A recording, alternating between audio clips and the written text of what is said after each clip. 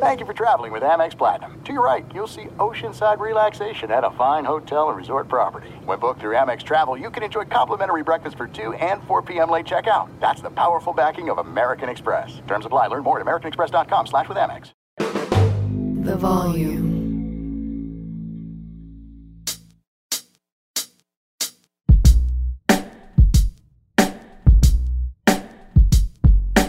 Hi, everybody, and welcome into the Monday Morning Podcast. Jason Timpf and I, Jason Timpf, podcaster, Hoops Tonight at the Volume, will join us in about 10 minutes. So the big NFL news on Sunday afternoon that broke, the Baltimore Ravens paid $15 million guaranteed, potentially $18 million for Odell Beckham Jr., which is possibly double his value on the market. Just to give you a sense, Alan Lazard got $22 million guaranteed, and that's for 4 years with the Jets. So OBJ is getting $15 million guaranteed for 1 year with the Ravens. I texted 2 executives in the NFL, and they said, man, what is it with the Ravens and old wide receivers? Odell Beckham this year, Nelson Aguilar this year, Deshaun Jackson last year. They love their declining wide receiver talent in Baltimore. But years and years ago, I got into a discussion, it may have been about 10 years ago, with an NFL executive. And we were talking about free agency, and there's a pretty high bust rate.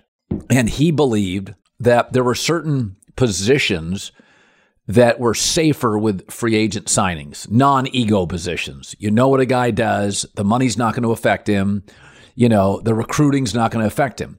But he had said about 10 years ago, he said, I always worry about wide receivers. He said it's an ego position to begin with. You're the first to break the huddle. You're the star wide receiver playing by yourself on the outside.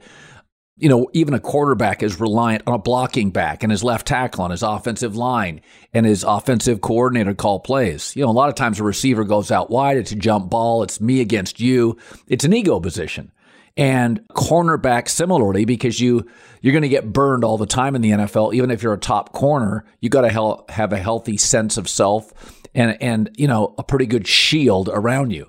And so this executive said, I worry about getting receivers into bidding wars. Now, obviously, there are some guys like Cooper Kupp or Larry Fitzgerald, Julio Jones have like a workman-like approach, but OBJ loves OBJ, and he's dramatic. He loves the attention, and now you just overpaid him by about half. If you look at what Amari Cooper produces on an annual basis, A, he's always available. B, last year he had like 9 touchdowns. Highly productive. He makes $20 million a year. OBJ is not close to that. He's brittle. He's descending as a talent. You're going to get drama. I would love to have him as a 2 or a 3 receiver, but if you're paying somebody $15 large per year on that team, that's as a number 1. It does tell me that Lamar Jackson's probably returning to Baltimore. That will obviously make him very happy. And I got nothing against OBJ, but you start bidding wars or overpaying for certain positions. I mean, we think of quarterback as sort of a mature coach on the field position. Look what the big money's done to Kyler Murray, Aaron Rodgers. I mean, like Aaron Rodgers decided, I'm not going to really care about football as much in March after the big contract. So that's with quarterbacks. I think they wildly overpaid for him. Now, they may look at it and say, we got Joe Burrow in this division, Deshaun Watson coming back year 2 with good weapons. Pittsburgh always has weapons, and Kenny Pickett looked good at the end of last year. We got to load up and get some playmakers here. But, Baltimore has had a kind of a turbulent, dubious track record of wide receiver acquisitions. Marquise Brown, we thought he was Lamar Jackson's best friend, and he left for Arizona. But the last couple of years, Nelson Aguilar, Deshaun Jackson, OBJ at $15 million guaranteed, Andy Isabella. Not great. Not great at all. Happy for OBJ. The league's always more fun when he's in it. But that number is a crazy number. Double what the people I know in the league think he's worth. A declining, brittle wide receiver.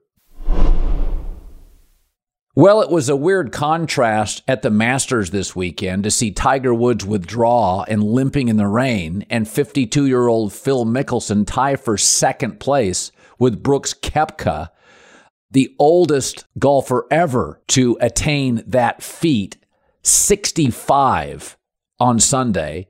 You know, in his career, which has always been greater than people want to recognize because he's polarizing, but 700 weeks in the top 10, 45 event wins. His highs were never as high as Tiger Woods, but his lows haven't been as low. And, you know, he took the money with Live Golf.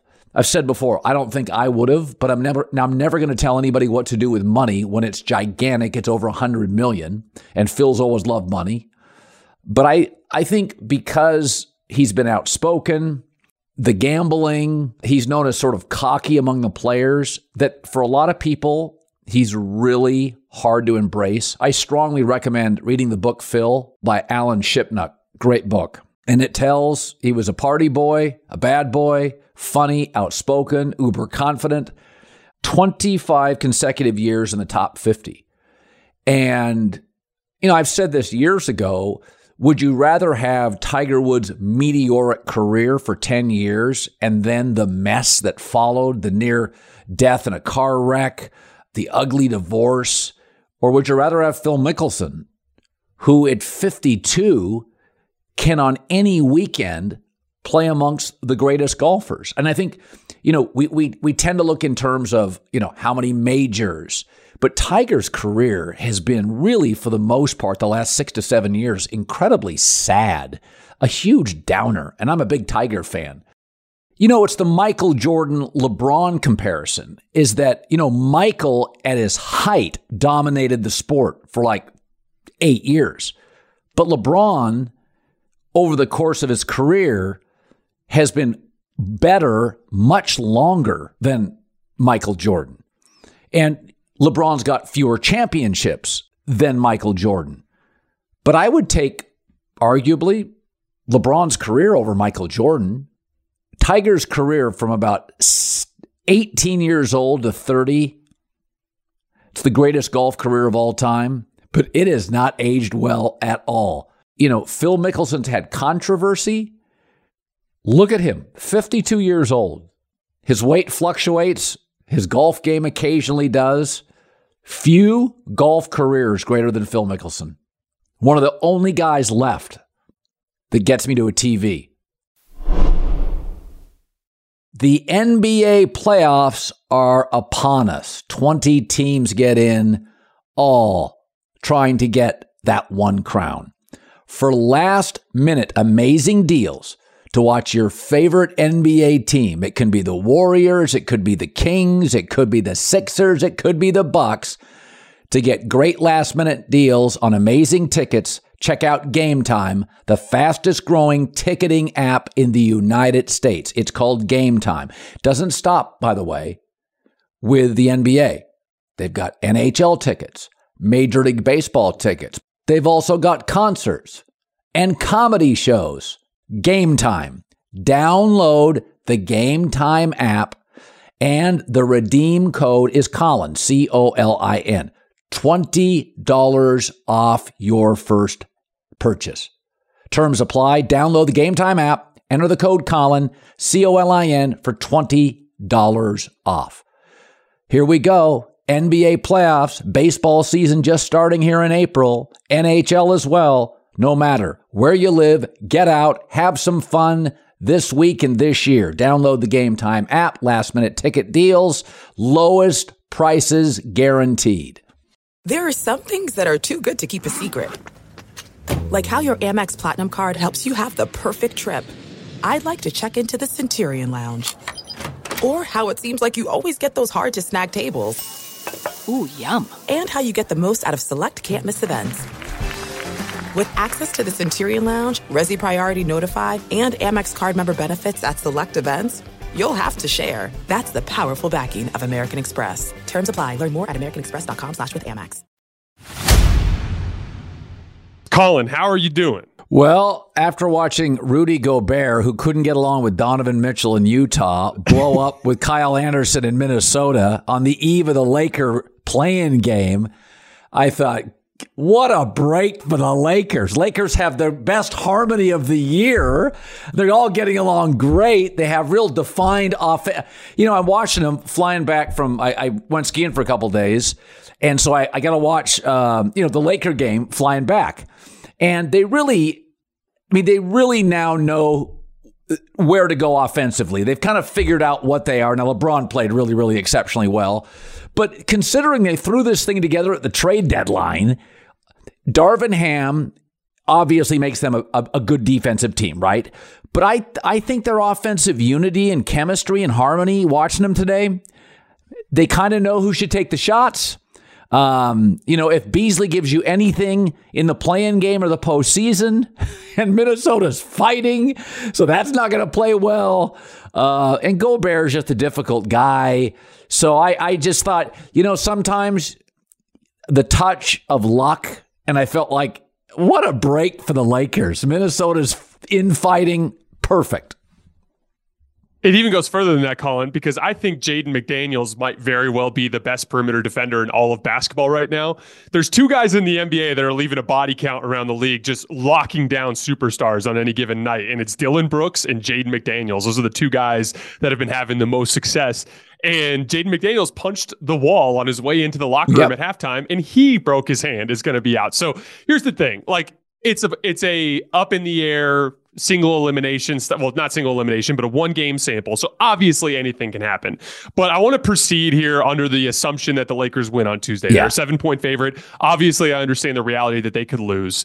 This is a really good basketball team. 18-8 post-deadline. That is the second best record in the league over that span. Second in defense, fourth in rebounding. So they're physically mauling teams. Yeah. And they did most of that without LeBron. They're 9-2 since LeBron joined the team.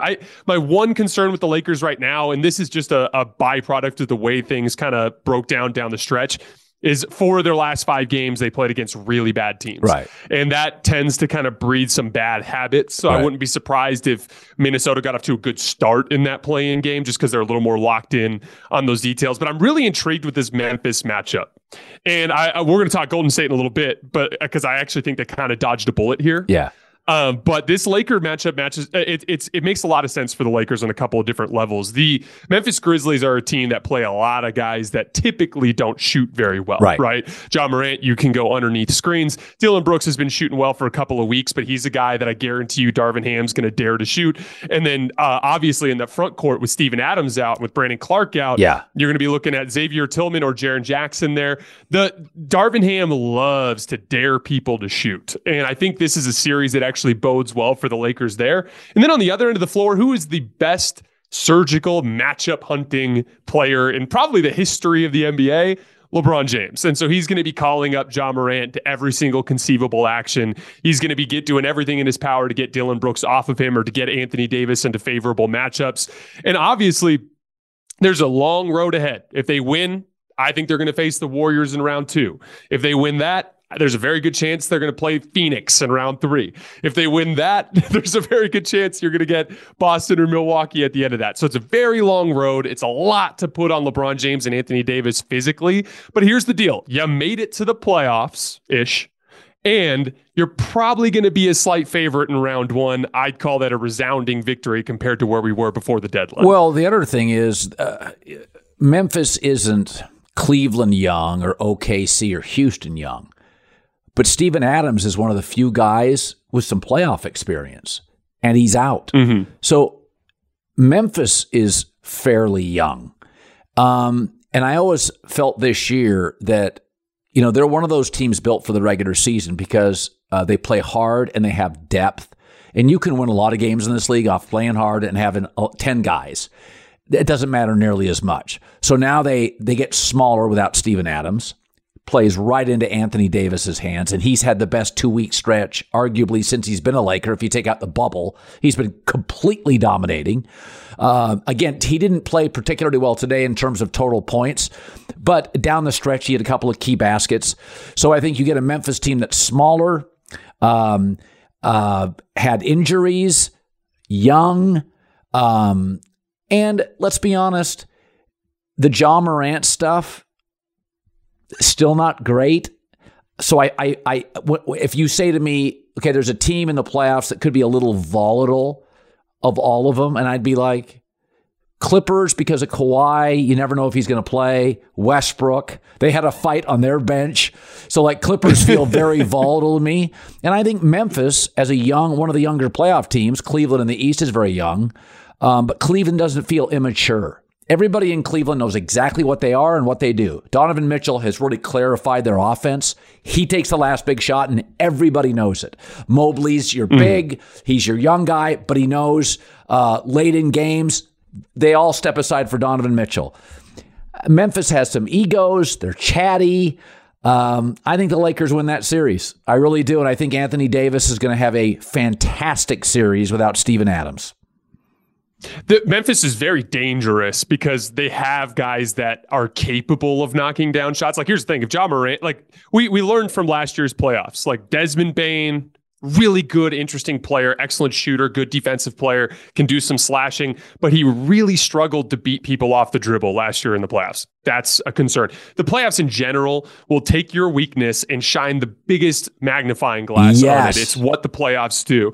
The same thing with Ja Morant. It's, hey, yeah, you knocked down pull-up threes at 30% this year. That's great. We are going to dare you to take that this year, to the point where we're going to actually try to get into your head by making you think you can't do it. That's the way that these especially these veteran playoff teams try to attack you and make you feel uncomfortable, make you lack confidence. And at the end of the day, like, it all comes down to the physical side of things. Like, LeBron James has to hold up, Anthony Davis has to hold up. But over the course of a playoff series, the team that wins is usually the team that generates higher quality shots in the half court.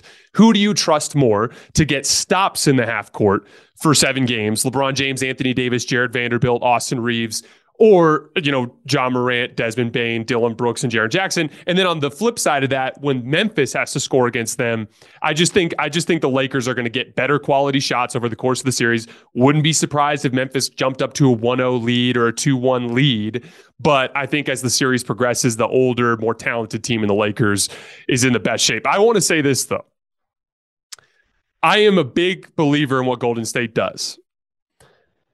But yes, Andrew Wiggins is back. However, he's a rhythm player who has not played really intense competitive basketball for a while. Had they fallen to 7 and drawn that Memphis matchup, I think Memphis would have beat them.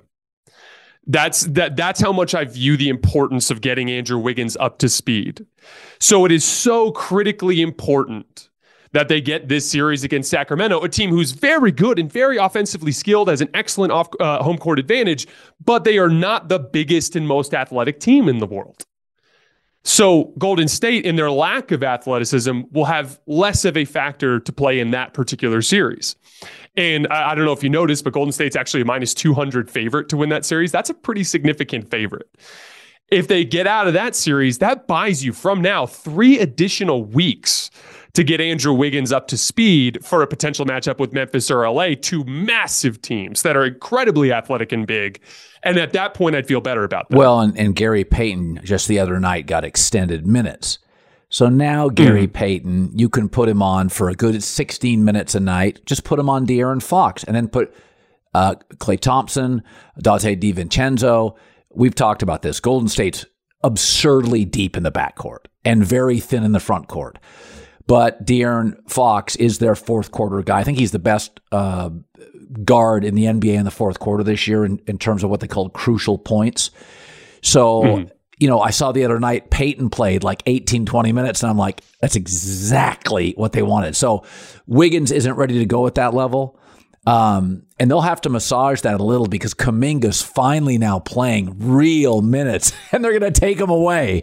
So it's a weird, confluence of events where it's like we need Wiggins desperately, but Kuminga's actually started to log in 18, 20, 24 minutes and been productive. So now you got to peel him back. So you got to massage that in the locker room. And the chemistry's been weird with the Warriors this year since the Draymond Jordan Poole inflammation. But I like their matchup in the series. You throw a lot of bodies at Fox. Golden State will have to win a road game, but this is almost, it's a bus ride. And I also think this. They'll get the whistle. They know how to manipulate officials. They know how to do the psychological manipulation. I mean, Sacramento is like the little brother down the road to the dynasty. And you can see in spots them being a little overwhelmed and the Warriors, trash talking, getting in their head and getting the favorable whistle. The dynasty does in the first round my entire life. I don't think the league is rigged, but I do think veteran teams manipulate officiating in the playoffs where referees tend to swallow the whistle. You're not going to get that high octane offense that draws all those fouls. The Warriors can slow it down, speed it up. They'll get the whistle. So I think it's one of these series. It's a really good series for Golden State. There were some real worrisome matchups. Even the Lakers' size could be a huge problem. I think they lucked out. Well, again, the Warriors can beat somebody with size. They just need Andrew Wiggins. Like when I say I would have picked Memphis to win in the first round, that's 100% an Andrew Wiggins take. Like that, it's all associated with the fact that he is so imperative to their athletic ceiling that they need to compete in a series against that team. Giving them an extra 3 weeks from now to get there, that's vitally important. The Sacramento, this is a Gary Payton series, in my opinion.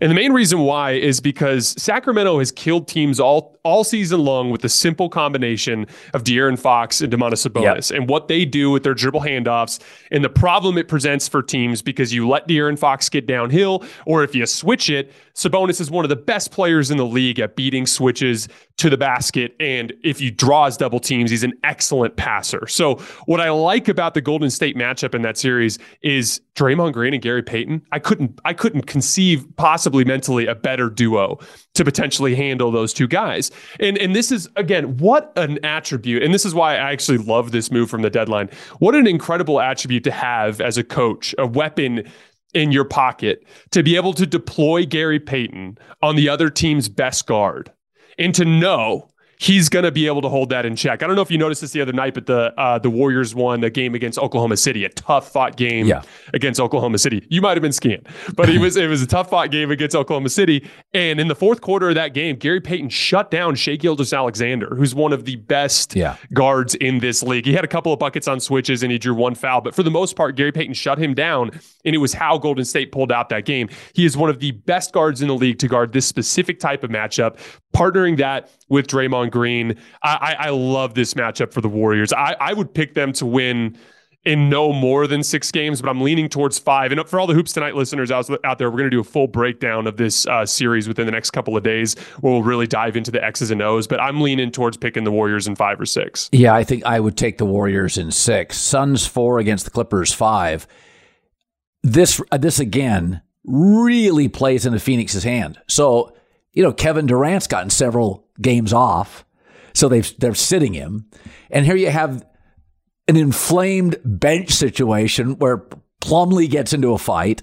You're already asking Ty Lue, what do you do with Westbrook now? He's great in regular season production. Okay, now we get into situational basketball. What do I do? Paul George isn't available. He would be huge in this series to defend Kevin Durant. So now I've got a little bit of inflammation. How do I use Westbrook, who's not been a great postseason player? What do I do with the Kevin Durant matchup? Like Memphis, there's some depth here, but there's a lot of, to me, this could not, in a weird way, Kevin Durant, between getting hurt in warmups and now resting for the last couple of games, you're getting the most rested, healthiest Kevin Durant in years. And I think Phoenix is going to be a handful for the Clippers. I love Phoenix here. Yeah, I'm really low on the Clippers in general, Colin. I don't know how many times we have to go into the season with everybody preaching that they're one of the favorites for them to not fulfill that, for us to finally learn our lessons. They don't have good rim protection. They don't have good playmaking. And that's 2 vitally important things that you have to succeed in the playoffs. This is what the Clippers are.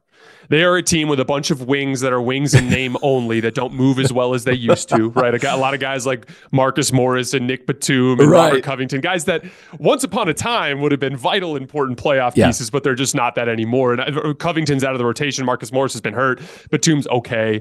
But the problem is without Paul George, they simply do not have enough shot creation. Right. There's 3 guys on the team that can create their own shot: Kawhi Leonard, Russell Westbrook, and Norman Powell. And Norman Powell runs hot and cold. I mean, obviously he destroyed the Lakers the other day, but he runs hot and cold. Russell Westbrook, the game has to be going a very specific type of way for him to have impact.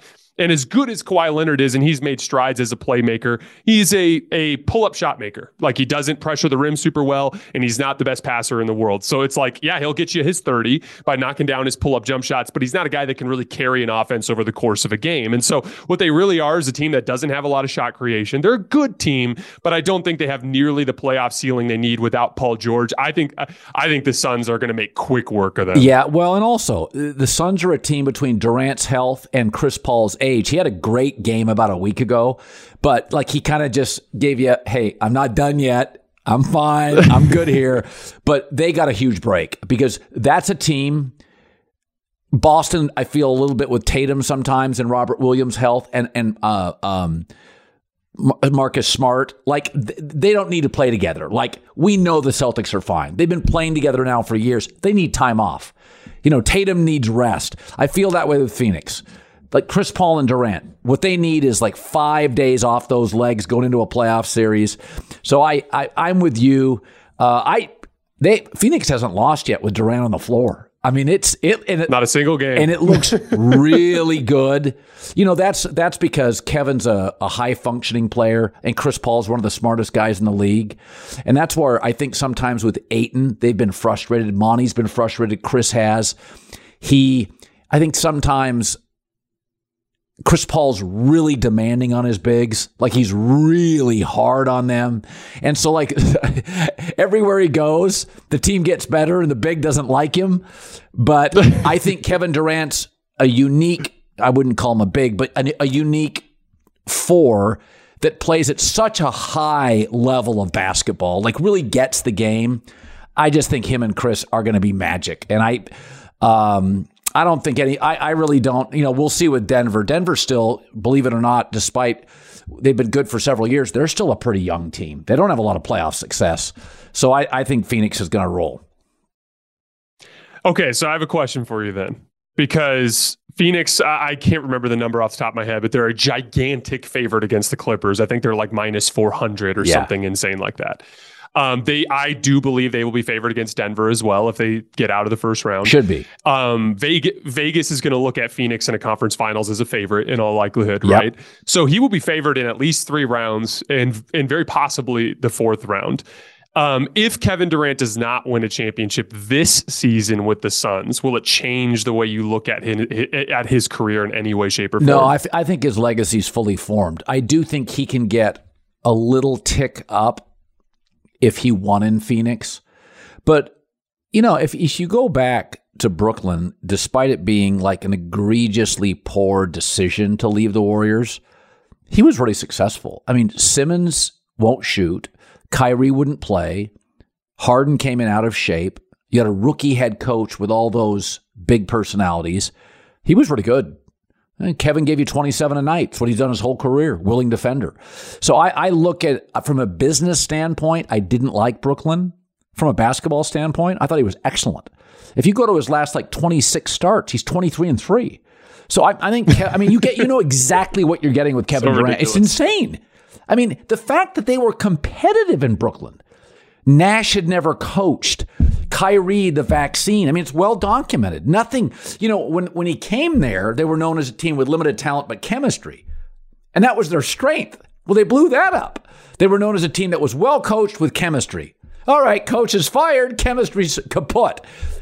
And Kevin's the only reason they weren't a laughing stock. So I think he's takeout centers, the 12 best players I've ever seen, a better version of Dirk Nowitzki, who's a top 20 player in my estimation. And I think for public opinion and debate shows, Phoenix, if he wins, gives him a boost.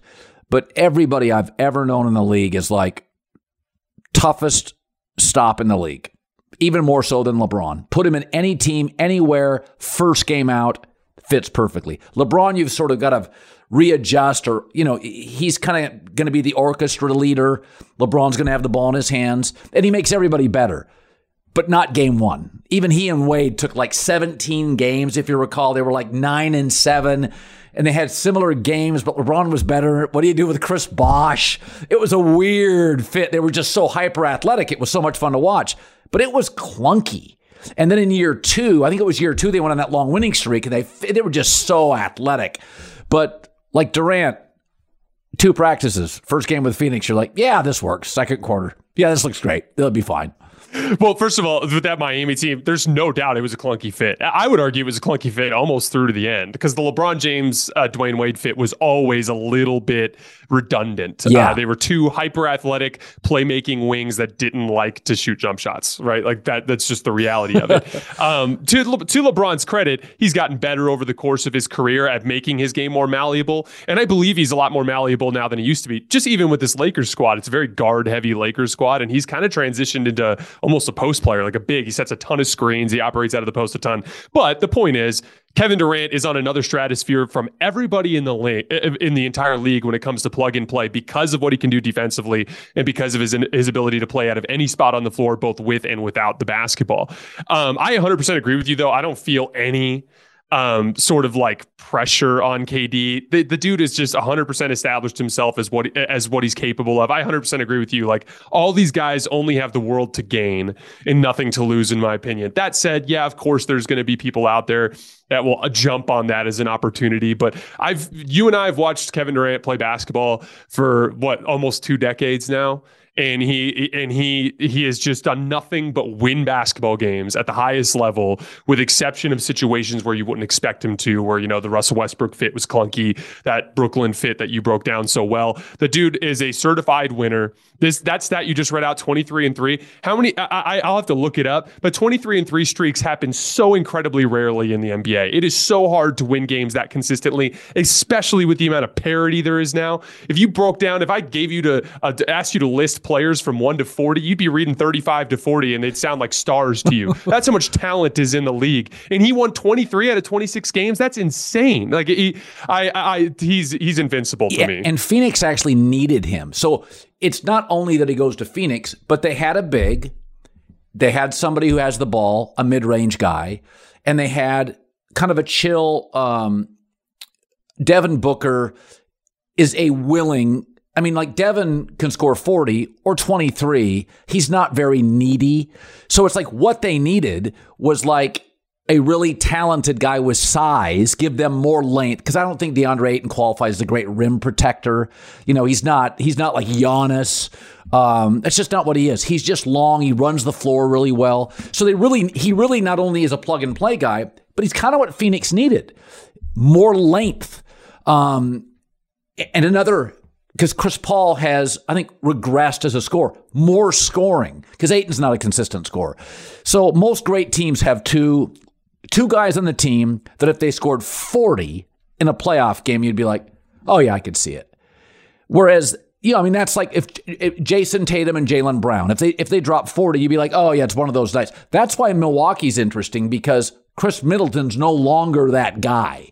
He's not scoring 40 in a playoff game. Well, Drew Holiday is more of a defender who can score. I could see 28. So they're a weird team. They may just win on depth and experience and size and defense and culture. But I think Kevin Durant fits everywhere, but he's just exactly what Phoenix needed. Because you kind of questioned, if you looked at him this year with Chris Paul pulling back, is what if Booker doesn't have a good night? Where's the scoring come from? Like, they just didn't have enough. And it's like, so when a star comes into a team, there can be animosity. I think Phoenix knew what they weren't, and I think the guys knew what they were, which is like, we need 28 consistently. Well, that's his career average. So it's like it fits so many ways. Like, I think Phoenix is a really smart team, and everybody knew we just need. That's why you go out and make that move if you're a new owner. Like, everybody was like, that's exactly what we need.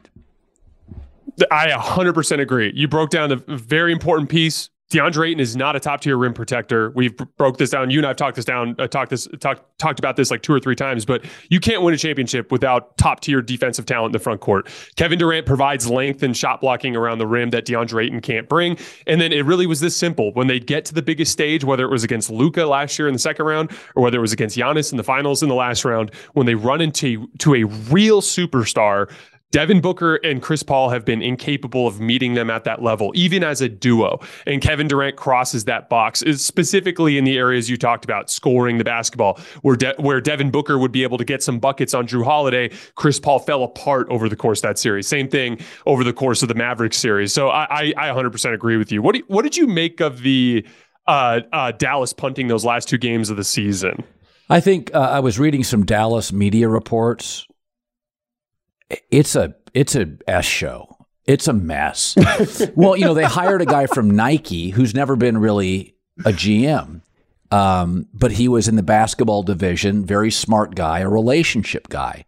And now they put him in charge of running, basketball ops. And, I like Mark Cuban. I think he's really smart. He tends to be what I would call a tech optimist. He has so much confidence in his intelligence that he takes big swings, and he hits, his pharmaceutical company's brilliant. I understood. I mean, it was funny when they went and got Kyrie Irving, I applauded it. I said, I like the swing. This is going to be an atrocious defensive team. These are 2 of the worst. I mean, Kyrie is an abysmal defensive player. And so when people kind of embrace this as a championship team, I'm like, guys, the Warriors and Celtics were the 2 best defensive teams in the league. Like, you can't win that way. You can't just score your way. You can't have to score 126 a night. It just doesn't work that way in this sport. And I think people think it's that. And then you if you've ever had a buddy who goes and plays in the NBA, it's like, man, they grind you. There's a lot of contact in this league. In the playoffs, it doubles down on it. That's why, Kyrie pre and post LeBron, he gets pushed around. It was like LeBron was a little bit of a bodyguard, and you have to surround Kyrie with certain elements.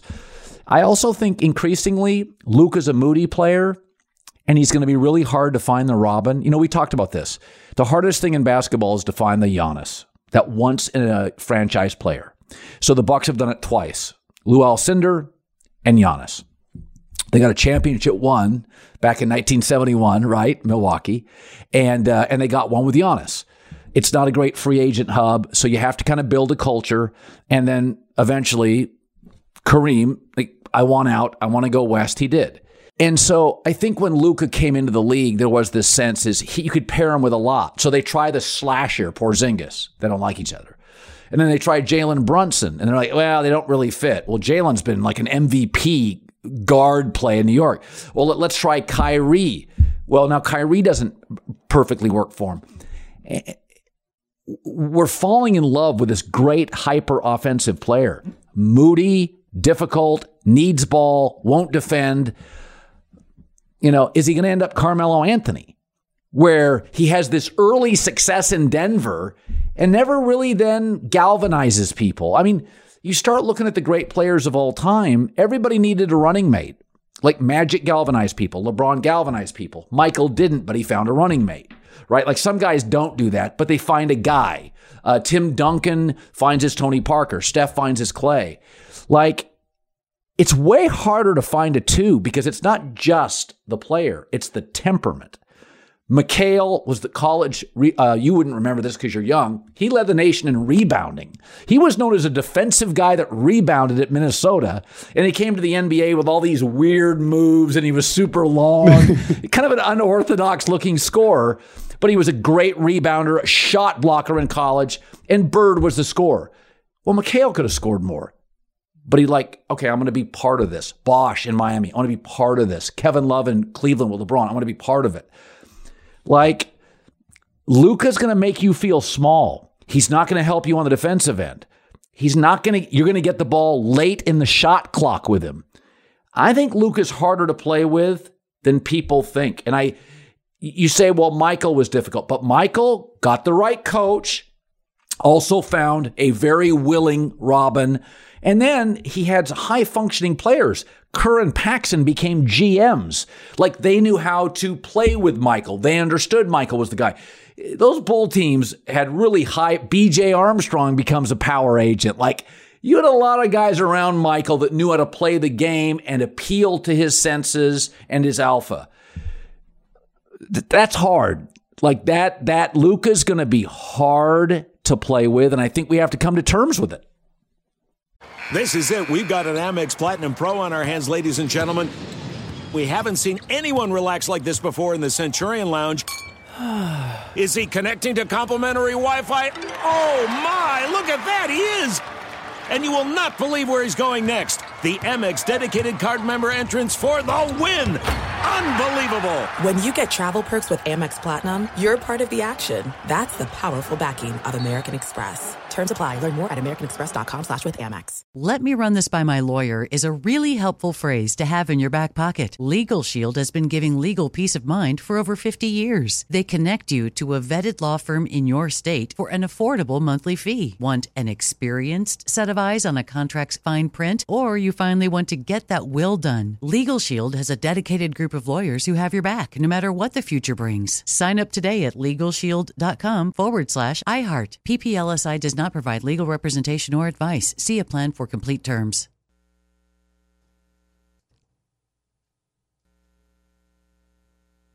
He's entering a very important phase of his basketball development because he's starting to just slightly plateau a little bit. And, you know, I love the way you broke it down. Like, you have to be willing to buy into this like larger concept of the team, because, for instance, like, you can break it down on a simple math level. Okay, Luka, high pick and roll is worth, 1.2 points per possession. Therefore, if we run it 100 times in a game, we're going to score 120 points. That's great. You know what I mean? But there is a basketball team is a living organism, and all of the pieces fit together. And like, it would behoove Luka to start to learn how to adjust his game to fit better with others, because of the specific fact that he will be on more talented teams as time go along. This has worked. He went to the Western Conference Finals last year. I'm not trying to criticize him overall in terms of what he's capable of, but the reality is like, hey, if you give the ball to Kyrie, and maybe instead of running a high pick and roll where you dribble the air out of the basketball for 17 seconds, maybe you run down the floor and come off of a wide screen and use that as a dribble handoff and get downhill. You can use your same skill set, that same vision, that same size and strength and shot making ability more within the flow of what a team can do as a unit together, and then embracing getting in shape to be able to be a more of an impact player defensively. I think, look, here's the thing. The pouting, I absolutely believe that has a negative effect on the psyche of a basketball team. Yep. When they see their star constantly bitching and moaning at the refs, and when he's constantly not running back on defense, and you can tell his head is not in it. I loved how you brought up Carmelo Anthony, because that's such an interesting comp to me. They're obviously different positions, but and everybody said they loved Carmelo. Man, it was about Carmelo getting his shot. He wouldn't even adjust to a 3-point shot. Like, he was bizarrely rigid in his style of play. 100%. Like, they're not the same player, obviously. It's more just relative to the rest of the league and the way his progression went. Like LeBron was a little bit better than Carmelo, and over the years, LeBron kept getting better, and Melo just kind of stayed the same. I mean, he got moderately better in some areas of his offensive skill set, but he never became an impact defensive player. He never became a top tier playmaker. He never evolved in those other areas of his game, and was threatened. Yes. And I think Luka at times feels a little threatened. First of all, he's from outside of the country. So players like that, you have to ingratiate yourself to a new culture and a new country. That's really difficult. The other thing, Jason, is if you look at Dirk Nowitzki in Dallas, probably as beloved a player as the league's had. Everybody loved Dirk. Not everybody loves Luka. He's got a much more temperamental, moody personality. So he's naturally going to create some disharmony in the room. He's just a moody guy. Dirk wasn't. So the Mavericks multiple times switched pieces with Dirk. Almost everything worked with Dirk. It just didn't get a championship. But there was no clashes of culture. Everybody liked Dirk. Nobody likes Luka. Like, it's a big difference. I think Luka's a better player, but at this point, somebody said this years ago to me. They're like, in football, halftime, defense goes to the right, offense goes to the left. In baseball, a third of the team's in the bullpen. It's 13 dudes on the bench, every practice, on that plane. Like, if one guy's music's too loud on the plane, now you have headphones now, but years ago, it's like one guy can ruin an NBA locker room. And if the star is difficult, it's a bad locker room. I think the Mavs are a bit of an S show right now. And I think Luka, I mean, again, they're going to put the PR people to work in Dallas. It's all good. Luka's going to love it. But when you watch him play, he aggravates me at times with his barking to the officials, like on every play.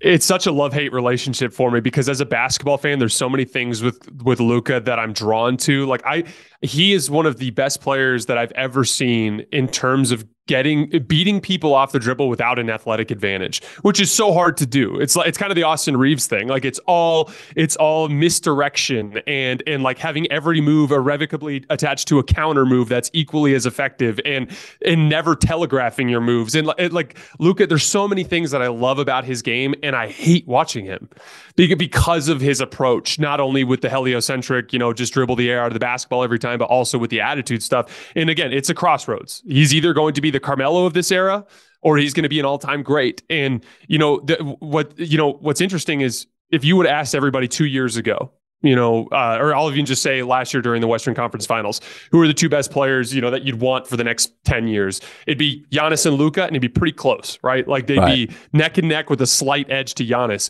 I hope it doesn't end up being one of those situations where Giannis just dramatically separates himself because Luka plateaus. That's a problem potentially. Well, I mean, listen, LeBron was more physically gifted than Carmelo, but as they drifted apart, a lot of it was LeBron got along with more players, could play with more players, was more amenable to different styles. I mean, Miami had no size. He and Wade were duplication. He never liked Mario Chalmers.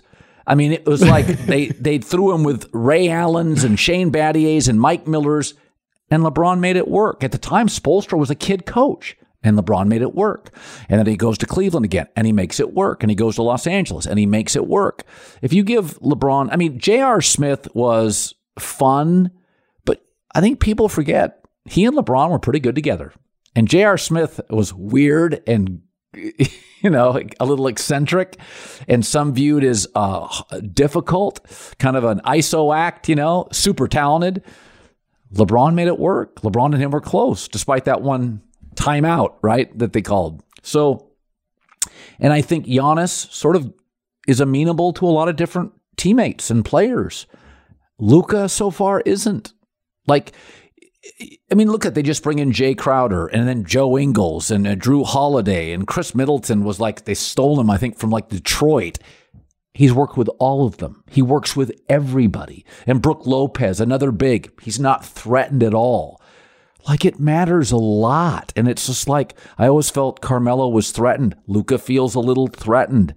Giannis never does. LeBron never has. I mean, God, he goes into Miami. It's D-Wade City. And it's like, all right, let's go for it. I mean, he could have picked anywhere to go, right? He goes to probably the single most beloved player in any city. I'll go to your city. I mean, that was rife with issues. Could you have seen Carmelo going down there and making it work? His insecurities would have just flourished. So I'm not anti-Luka, but it's just like we've got to have, I think we're moving to the second phase, which is, okay, not all these issues are Carmelo Anthony's teammates. Some are Carmelo.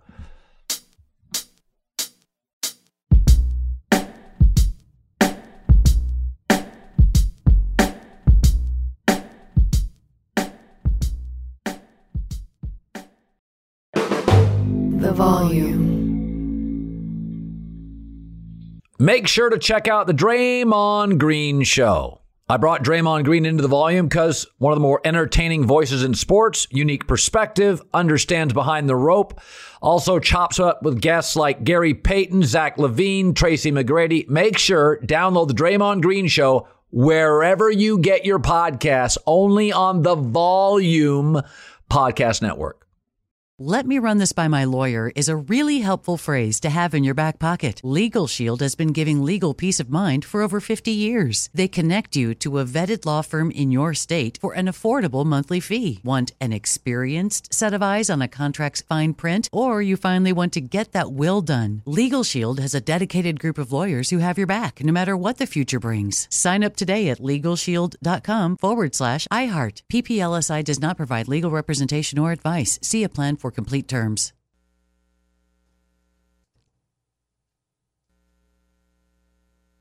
Rev up your thrills this summer at Cedar Point on the all-new Top Thrill 2. Drive the sky on the world's tallest and fastest triple-launch vertical speedway.